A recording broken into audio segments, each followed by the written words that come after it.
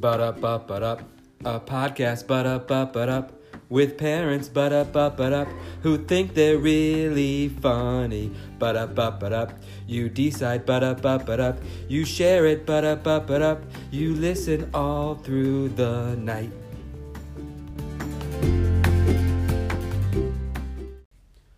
Today I got a text message from somebody, and it came up as their phone number because I had yet to save them as a contact.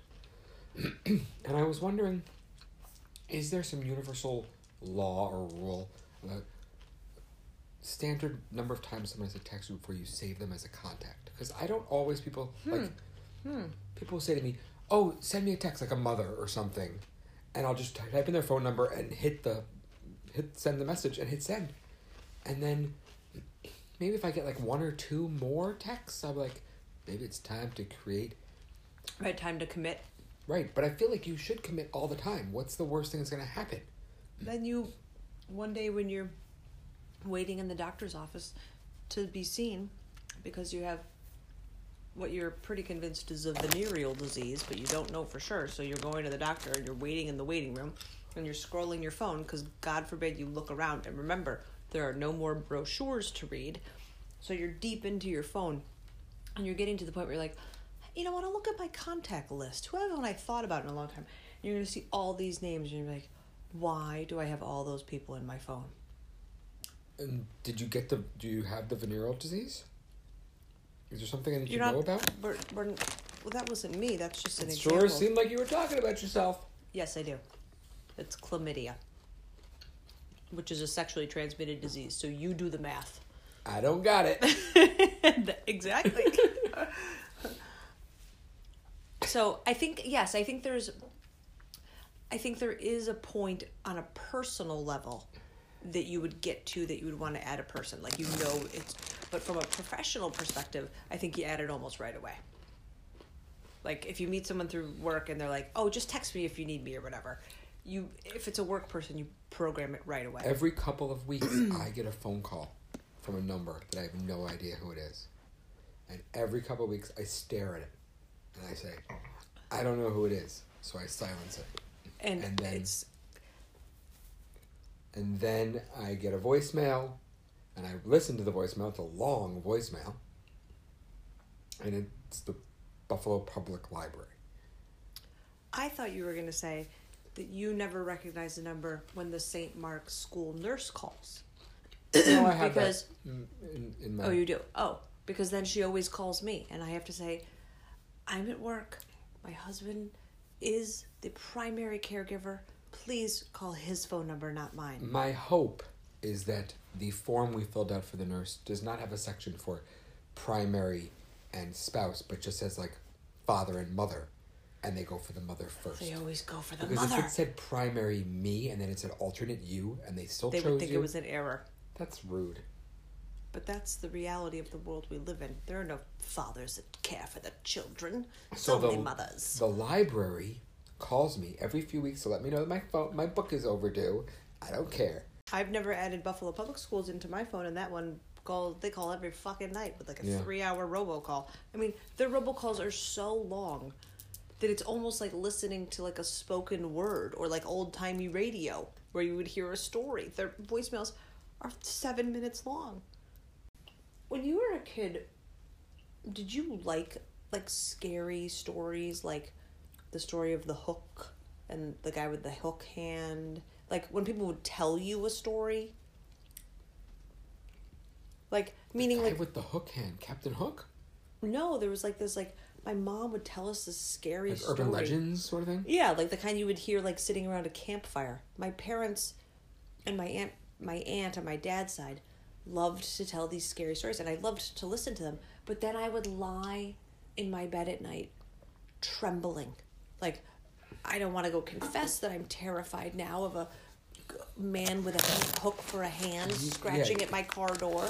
You got all of your fear from fireside chats with your grandparents. I got my fears from movies.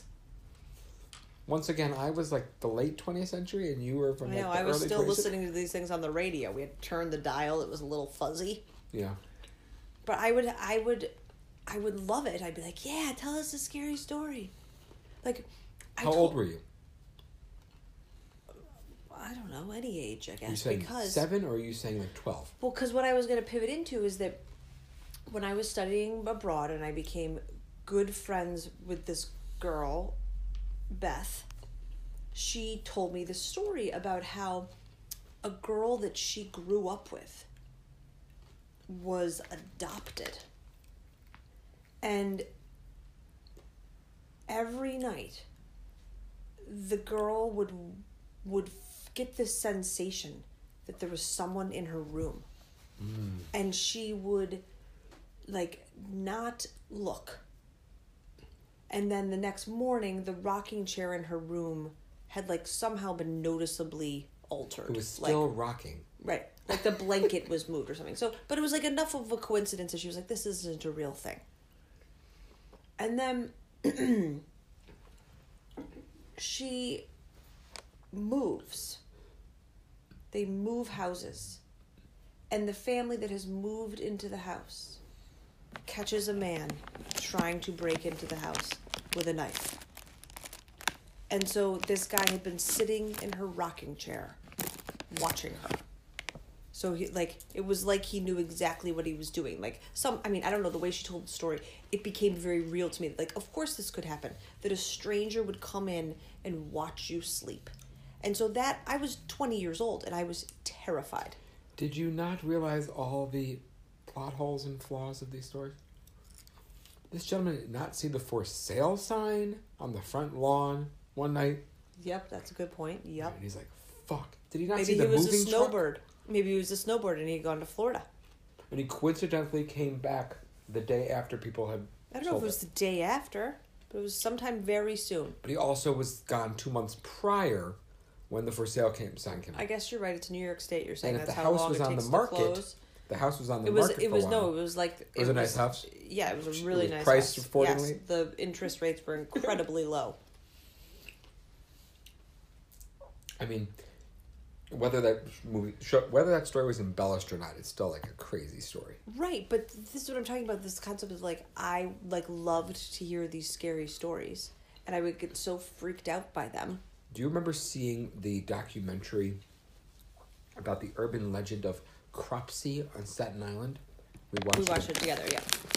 Well, and I don't remember any of the plot except for it's like at this like children's hospital on Staten right, Island. some like psychotic, right, mentally deranged person.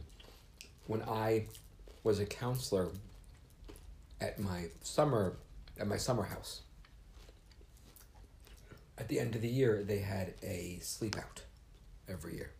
I think I've mentioned to you the numerous times I did not understand girls' advancements in the empty tents. I'm still banking on that. That you don't recognize when it's happening too. But a lot of the other counselors were from Staten Island. And the first year I was there, I was a camper.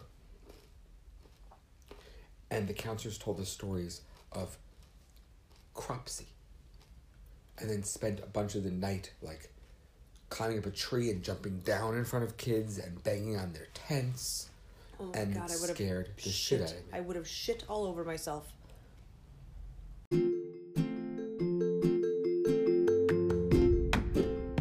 Hey guys, thanks for listening to Fully Functional Parents. If you just can't get enough of us, check us out on Instagram at Fully Functional Parents. Please and thank you.